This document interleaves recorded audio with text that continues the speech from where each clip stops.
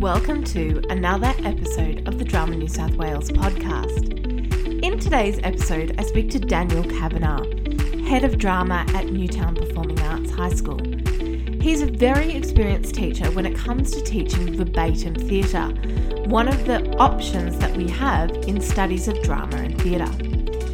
In this episode, we talk about what verbatim theatre is like, how you can teach it to your students, and how to break down that rubric so that we know we're covering absolutely everything.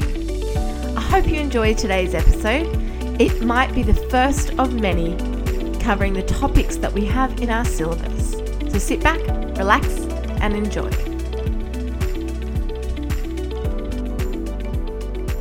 All right, on today's episode, we have Daniel Kavanagh with us. Daniel Kavanagh is a drama educator and practitioner with over 25 years' experience in the performing arts.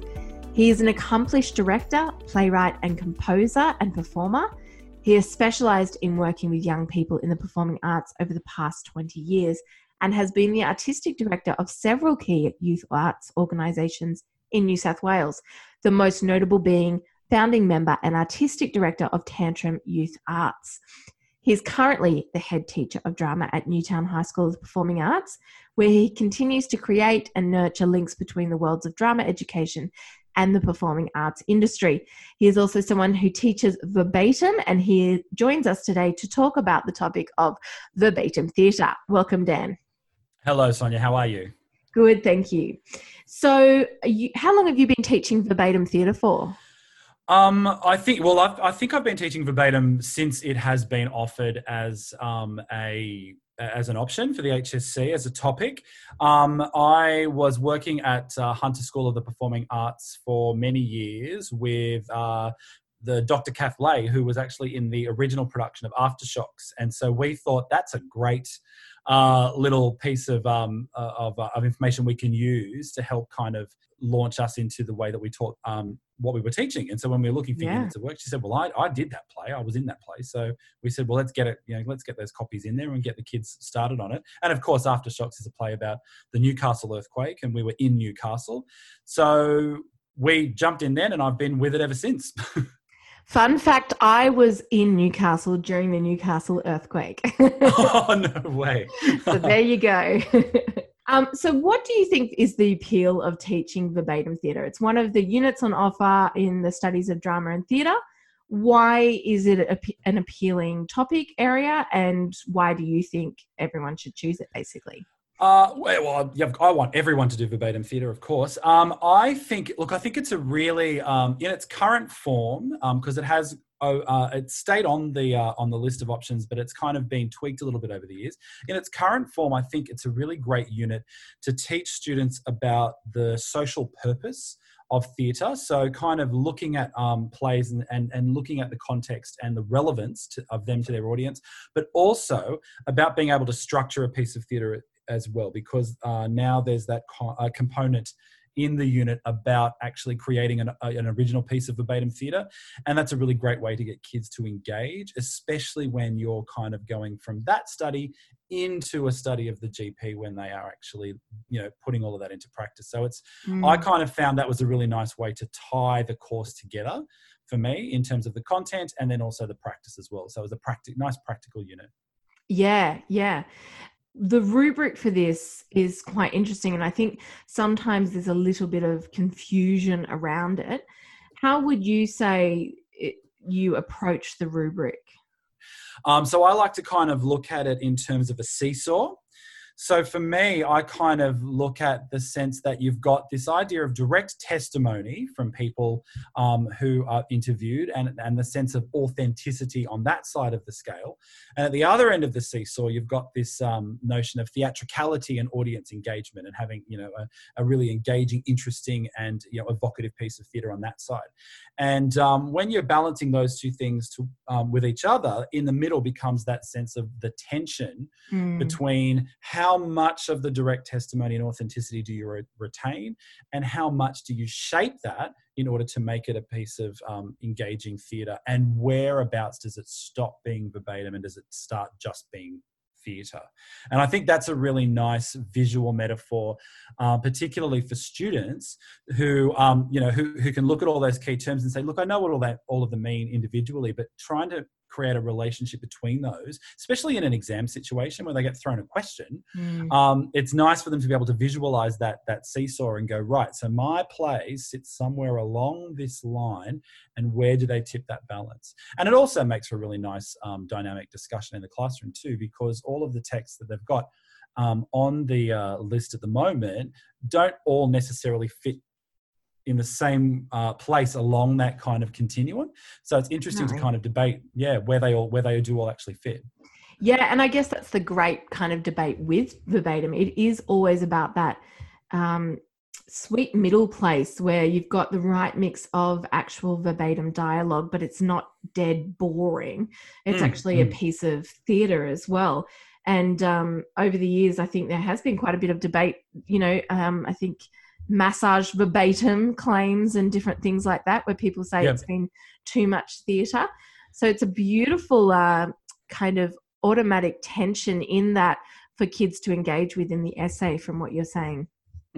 Yeah, and also too, I like to think of it because I come from a performing arts background as well as, a teaching background. So when I'm creating work, or when I'm actually working with groups of young people, it's a really nice way, and it's become a real trend actually, in order to kind of bypass that that awful hell of being stuck in a room with a group of people going, we've got to create something. What's it going to be? How are we going to do it? And verbatim theatre is a really great way to generate text. And it's accessible for students too, because it's really simple and concrete. I interviewed someone, I wrote down what they said, and now let's have a look at it and start to manipulate it. And it really gets them focused in the process of creating work, which I think is really great. So on that, what kind of things do you make sure that you cover in your classroom teaching when you're approaching verbatim theatre? What activities and things are you covering with your students?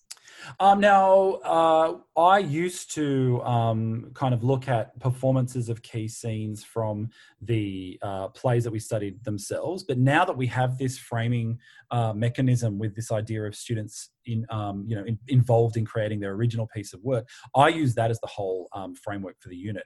So we kind of start off, and I teach them all about the processes all the way through by giving them those small things to do. So the first thing is, hey, we're going to look at direct testimony. So we're going to learn about that by you going to pick some up and record some. And so transcribing it, how do you transcribe that? How do we get all of the, all of those filler words, those ums and ahs and all those things, and how do we notate that?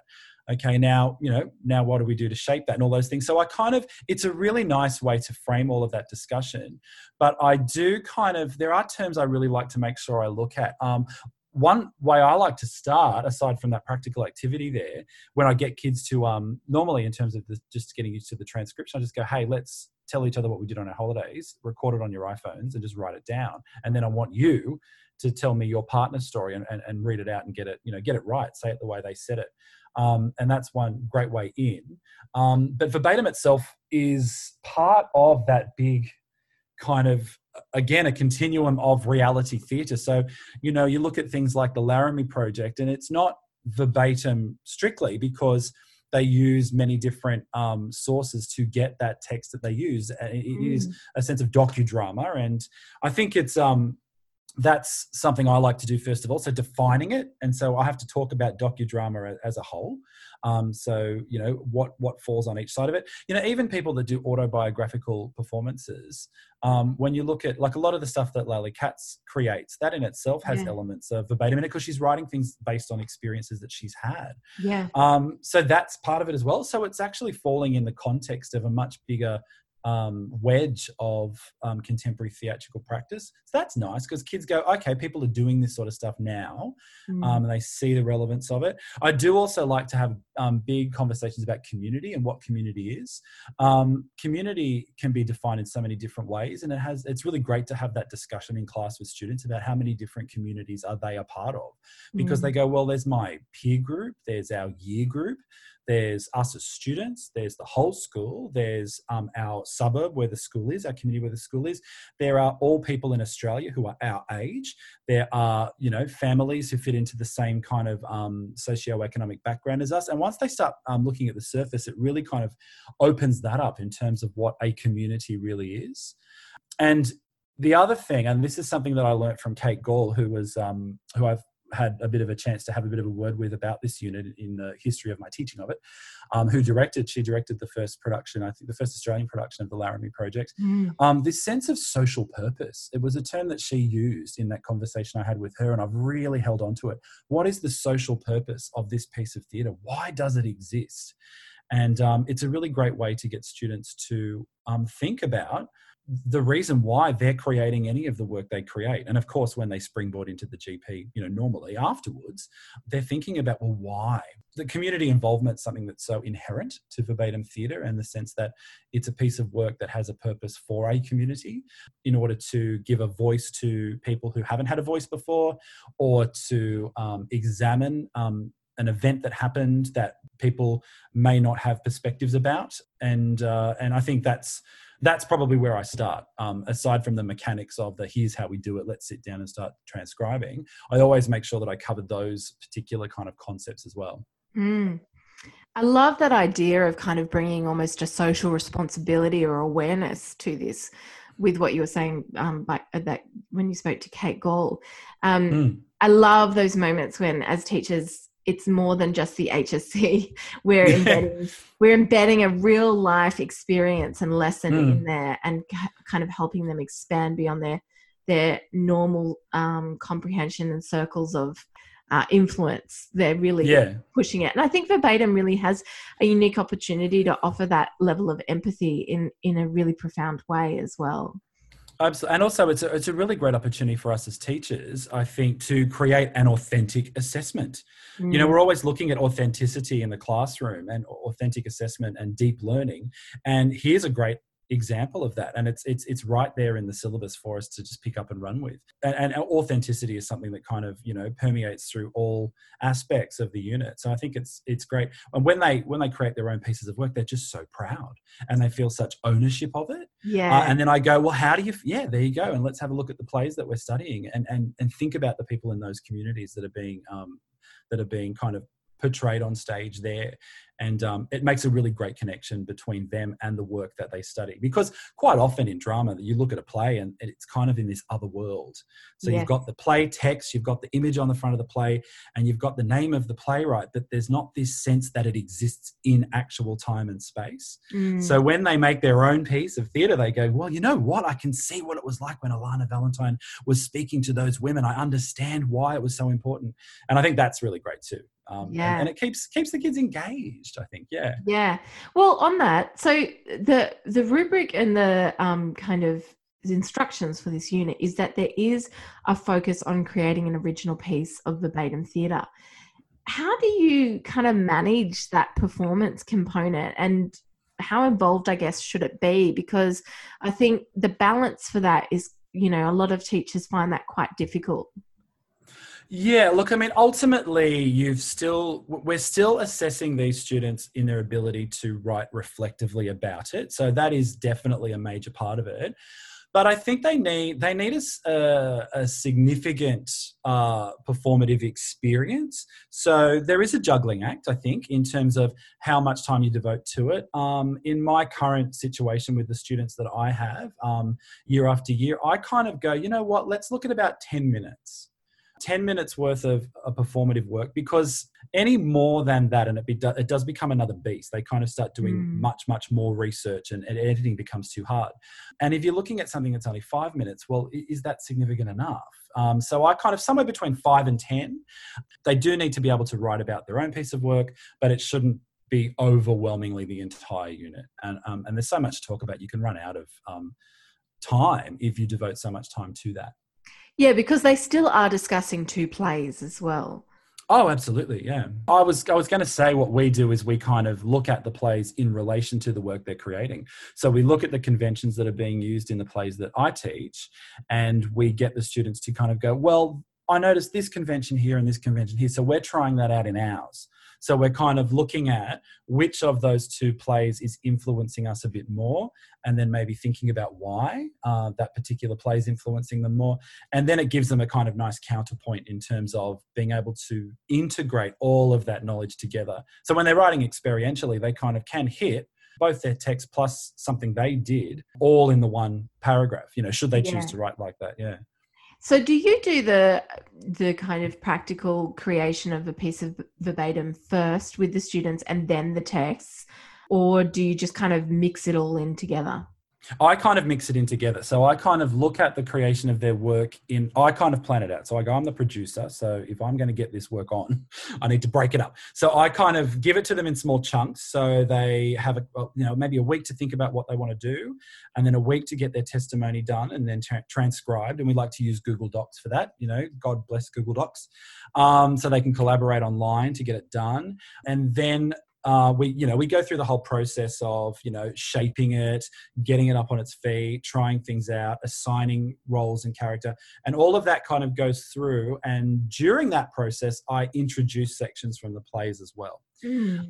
So depending on, and I've been asked this a lot. So if you feel that your kids aren't going to read these plays without you there, then absolutely take the time to read them in class. That's absolutely important. But if you know that your kids are engaged enough to be able to go off and do that, and you don't have to spend class time doing it, then you can spend more class time doing practical work with those plays. We like to unpack the very opening section of Beyond the Neck because it's quite challenging and it's very difficult to kind of understand how it feels in the room when they're reading it because of the way that the text is presented. So we like to do that in class. So I might do that, and then I say, right now, I need you guys to go off, and by next week, we'll come back to class again and make sure you've read it over the weekend. I guess the advantage of reading in class is you've got that ability to have that shared experience, so they can react to moments together as a class, and you can unpack things right there and then. So look, it's a preference in terms of how you want to do that, but you've got to then kind of go, well, if I'm going to take the time to do that, I need to not do a few of the other things I would like to do. And that in itself, and quite often people ask me for my program, and I'm like, but will my program suit your kids? Like, is the way I've approached this unit going to work with the kids you've got? And you really do need to kind of tailor it. Because you could spend nearly half the term reading those texts in class, depending on what kind of kids you've got. So you've got to balance it out. Yeah. Yeah. So just back to the practical component with the creation of their own piece. Students are basically being asked to conduct interviews. What kind of concerns do you think there are around them engaging with community members outside of class in regards to that? Well, depending on the culture at your school, it might be something you might need to run by your senior exec. Ours kind of go, yeah, that's fine, off you go, that's great. Quite often you get stuff that's based around school, because sometimes students are like, well, look, we're just together here at this time. We need to do something that involves our school community. So we'll be talking to teachers, we'll be talking to the librarian, we'll be talking to other students about maybe an event that occurred within the school. Quite often they talk to their parents, and I had a wonderful piece that a group of my girls all had mothers that all were involved in a protest at Sydney Uni when they were girls. And these girls in my class went back and interviewed all their mums about that, and then kind of staged the protest and had this big discussion. So it was like a history lesson for me. I was like, oh, this is really interesting. I never knew this went on. I love that. It was this great moment that they just went, oh, we know what we're doing. We've got it. So you've got that. But the thing I think is a real concern, and what it's a great opportunity to do, is to really talk kids through the ethics. I think Alana Valentine says a lot about it in a lot of interviews that have been done with her. I know that there's a lot of interview material of hers on Currency Press, where she talks about some of the texts that she's created and the ethics around it. And she kind of talks about how she's got a responsibility to the people that she speaks with. So I get my students to compose a release form. And they need to go through a checklist of questions they need to ask the people that they're interviewing when they press record on that thing. So rather than having it written out, they have a recorded conversation with the person beforehand when they say, yes, I am aware that you're using this for a piece of work at school. Either yes or no, I don't mind you naming me, or I would prefer to be anonymous, and all of that sort of stuff. And we kind of look at the responsibility that the theatre makers have to the people that they speak to through that process there. So again, it's a really great way to hit a few things at once. So to be practical and go through the mechanics of the process, but then also address some of the thematic and concerns of the rubric itself. Yeah, great. I love that you've got them actually having that as a conversation rather than just as a written document, because it also, it's not something that can just not be in the front of their minds. It places them as they're about to interview them. It really reminds them, yes, I have a responsibility with this, and there are ethics surrounding this interview that I have with this person. Yeah, and I've approached that a couple of ways over the years. Some classes I let them negotiate the questions in their groups, or other times we do it as a whole class and we come up with one set of questions that we all agree on. But either way, I like to let the kids kind of take a little bit of a driver's seat by that point. So I like to give them the opportunity to be in charge of that. Like they, of course, come and check in with me so that I go, yep, you're right with those, or have you thought about this? But it's nice for them to feel as though they're in charge of it. And then it's really empowering then. And then they kind of, they feel a real sense of loyalty to the people that they're speaking to, because they want to be sensitive to them and they want to make sure they protect their words. So when they come into the editing section of it, they kind of go, no, like, my mum would be really angry if she knew that we cut that bit out and we kept that bit there. So that then sparks all those interesting conversations that make it a really dynamic process. Yeah. What 2 texts do you teach, and how did you decide on which of those texts you're going to be teaching? So originally, of course, I taught Laramie because it kind of is the kind of blueprint for contemporary docudrama. So I taught that, and I taught Aftershocks because I lived in Newcastle, like I said before.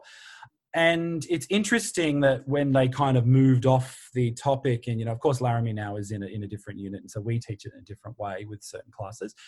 So we did that thing because I was at a performing arts high school and we had a lot of kids who were very kind of engaged.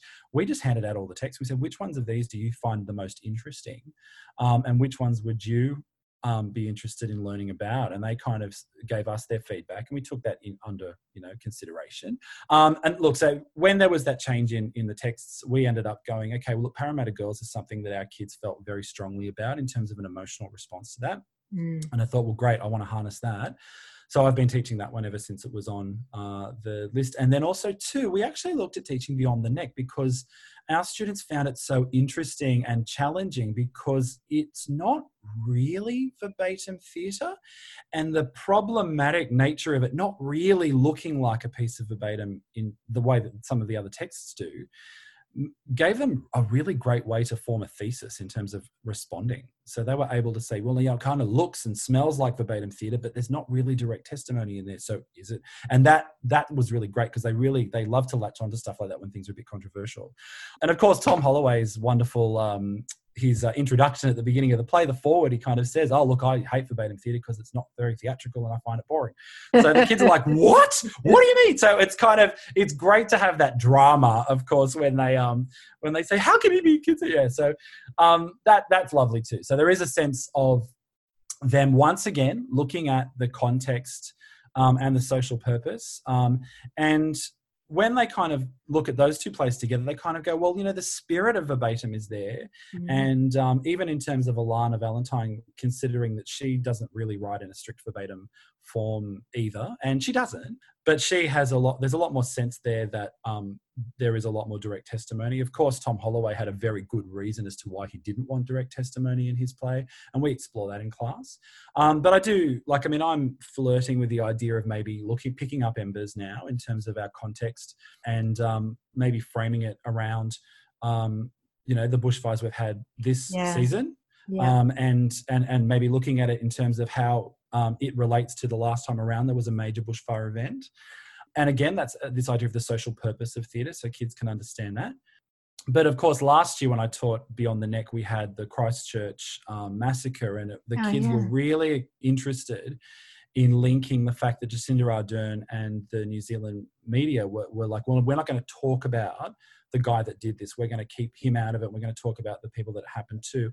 And there is a sense that Tom Holloway doesn't want to name Martin Bryant in his play. He doesn't want to make it about him. He wants to make it about the effects of grief and how that event brought up other things with people. And I think that's what makes it a really complex play to teach, but a really rewarding one when the kids get it. Yeah, I'm going to reread all of the texts again over this little next break before we've got to launch into again, and I'll probably move. I might stay. I don't know, but I think you've got to have a connection to the text that you teach. Otherwise, if you don't kind of understand why it fits, then it's probably best for you to look at something that you understand, because the kids are going to ask you questions all through, and you're the person who's responsible for kind of communicating it to them.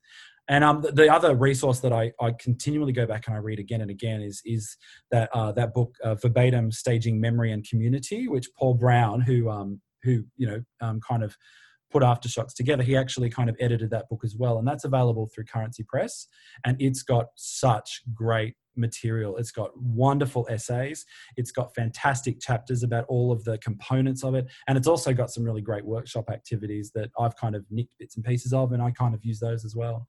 So once upon a time I used to teach verbatim, and that book changed everything how I taught it. It's so good to have just like a resource that's simple that you can just grab, as opposed to doing all that research and all those man hours of looking things up. And over the years I've grabbed bits and pieces of stuff from all over the place, but I do find the chapter in there about the short history of verbatim theatre, and also his introduction to Aftershocks, I still give that out to kids as part of the assigned reading that they do as part of the topic as well. When students write about this, what kind of experiences, we've already touched on this a little bit, but what kind of experiences should they be drawing on? Is it only the experiences with the self-devised piece that they make, or is it also drawing on the text themselves? What experiences are they drawing on?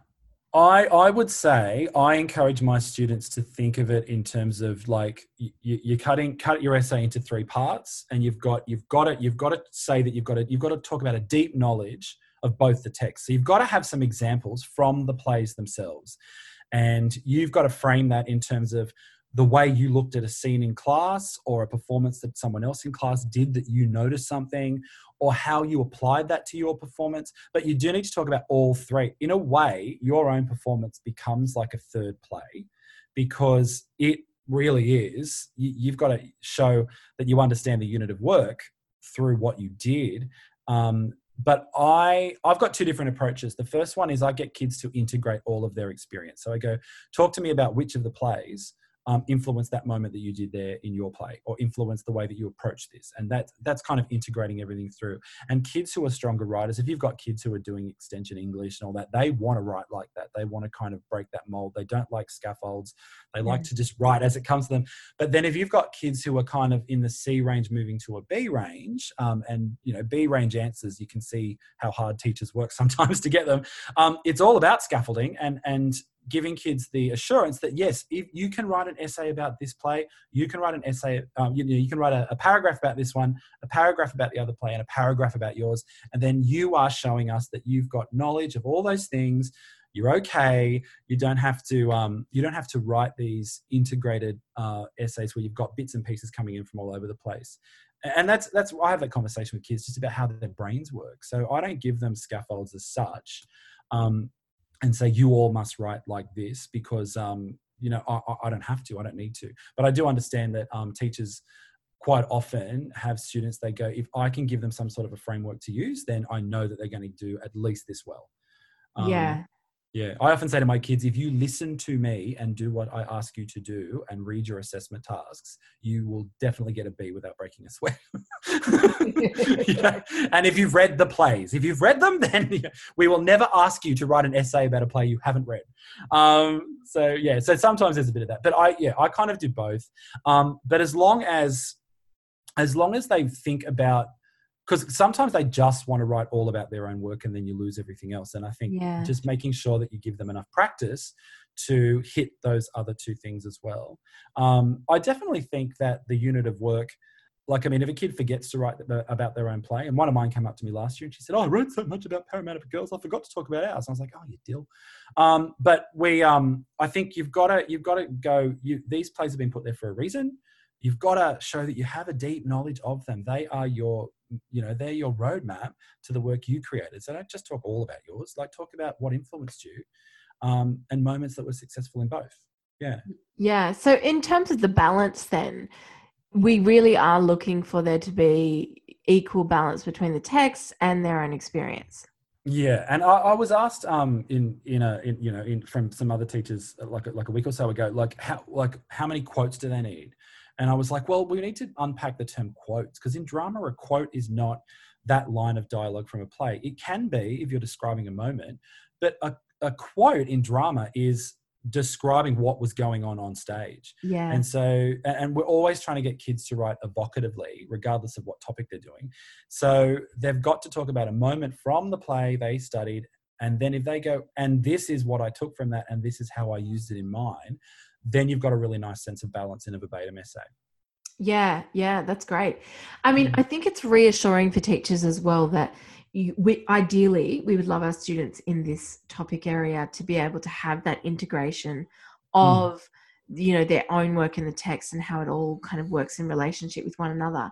But I think it was also reassuring to hear you say, look, for some of these kids, they're really literally going to have to do like bang a paragraph on one text, then a paragraph on another, and then a paragraph on their own work. So depending on, I guess, which students you have, it might look different for each of your students, and it's not worth doing this kind of like, it has to be integrated. Yeah. Well, look, I've given kids full marks for essays that have not been integrated. It's the deep knowledge. It's demonstrating you understand what you're talking about. And with this topic, it doesn't matter what topic you're studying.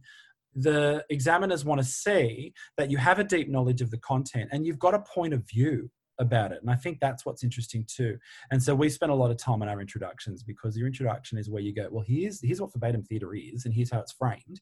And now all my body paragraphs, I can give you my specific things I did that prove that I know what I'm talking about and that I believe this. And so I think most of the plays in its current form now, I think all of them really in a way, all plays in the verbatim thing kind of challenge the notion of what verbatim theatre really is, because they're all bringing other framing devices and other things into the mix. So it's verbatim's come a really long way since Aftershocks, which when you go back and look at it now, it's not very theatrical at all. Yeah. And reading Aftershocks in class is not much fun. And it's just big chunks of dialogue. So I still talk about it with kids in class because I lived it. And I still kind of show them little sections of the script and they go, there's just huge chunks. It's just chunks. And I'm like, absolutely. But look at what the playwrights have been doing with those chunks to make it more theatrical. And Kate Gall also, because she's wonderful and I everything she says I remember vividly. She also said that you've got this kind of funnel, and you take all that testimony and you take all that authenticity, and you've got to funnel it through the filter of drama, of theatre, to actually communicate that to the audience. And so there's got to be some manipulation there. And I think all the playwrights talk about that. The idea of just raw testimony is not good. And I've had kids do that thing where they go, we're going to do a completely authentic piece of verbatim. We're not going to edit stuff. And we're going to just speak the words like that. And then they perform it for you. And the class goes, that was really authentic. And they say, yeah, but did you enjoy it? I went, no, it wasn't very interesting. So it's great to kind of have those, again, authentic discussions with kids about, that seesaw, the tension between. And I think tension's a big word. I've got it written in huge letters up on the wall. So they're always getting the tension between authenticity and theatricality. It kind of frames everything we talk about. People struggle to have empathy for the other side of politics or the other side of perspectives that they don't themselves hold. And it is that ability to be able to take genuine and real stories and place them in a way that is going to capture the attention or the empathy of somebody who has a different perspective to that is so necessary and needed. So how powerful that verbatim gives them that kind of opportunity to hone those skills in that way. Oh, I couldn't agree more. And the other thing also is the fact that they don't have to construct dialogue. They don't have to. They can shape things, but they have an ability to take someone's words and give that to a wider audience. So it's really it's communication at its most simple. It's this person said this thing, and you all need to hear it. You people that don't know. And I think that's what's really lovely about, framing it in the social purpose of what these plays are all about. And it doesn't take, it's great that 3 out of 4 of them are Australian. it's great that they can look these events up, and they, with very little research, with very little Googling, they can find the information and the news stories and the media events about what actually happened. The tour that's available online that of the Parramatta Girls' Home, where they actually went back. There's that 60 Minutes episode with the reunion with the girls. So the kids are all like, "Oh, that's that person. That's that person." Like I now see the place of this in the real world that I live in, not just the theatre. Because sometimes kids kind of go, well, okay, theatre's great and we love it and it's really exciting, but it exists in that dark room. And once we leave the theatre, we're back in the world again. And I think this topic in particular connects our world with, the communicative art of theatre. Yeah, you've almost convinced me to go back to verbatim. Well, yeah, like preparing for this conversation, I'm actually convincing myself to change my texts. With as a drama teacher, you don't want to do any extra work once you've got things set up. So, look, I think it is a really dynamic unit. I wish more people would do it. It's gaining popularity. I think it's one of the bigger ones. But I think a lot of people are afraid to, they go, oh, I know this play, I get this play, I'm going to stick with this unit because I know it. But I think the longer you teach, the more you look for ways to make your teaching more engaging for you. And I think, if people are looking at a unit or changing a unit.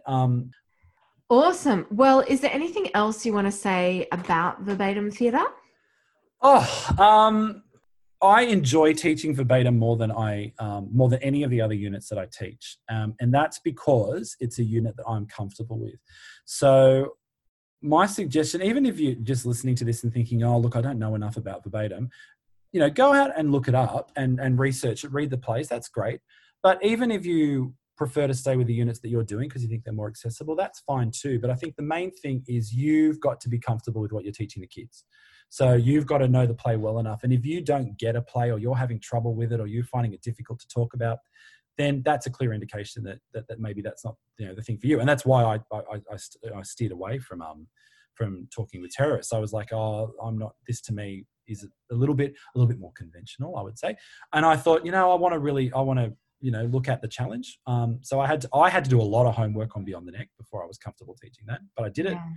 And now I feel that I've got my head around it. And it only takes maybe one or two goes of teaching the unit before you go, you know what, I've really got this. And also too, making sure that you're, when you're programming, that you're spending the time reflecting, because of course the best drama lessons happen when you come up with something on the fly.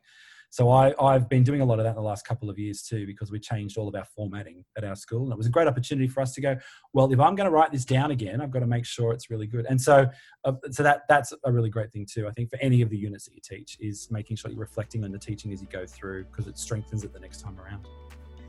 All right. Thank you so much for your wisdom today, Dan, on Verbatim Theatre. I know many teachers out there who are either thinking about it or have started teaching this unit, and they needed just a little bit more direction or fleshing out of what was going on in this unit. So we really appreciate you coming on today and sharing that wisdom with us. No worries. All right. Thank you very much. And there you have it, another episode from Drama New South Wales. We hope you found today's episode helpful. It will be the first of many as we look at the different options available to us in the syllabus and what we teach our students.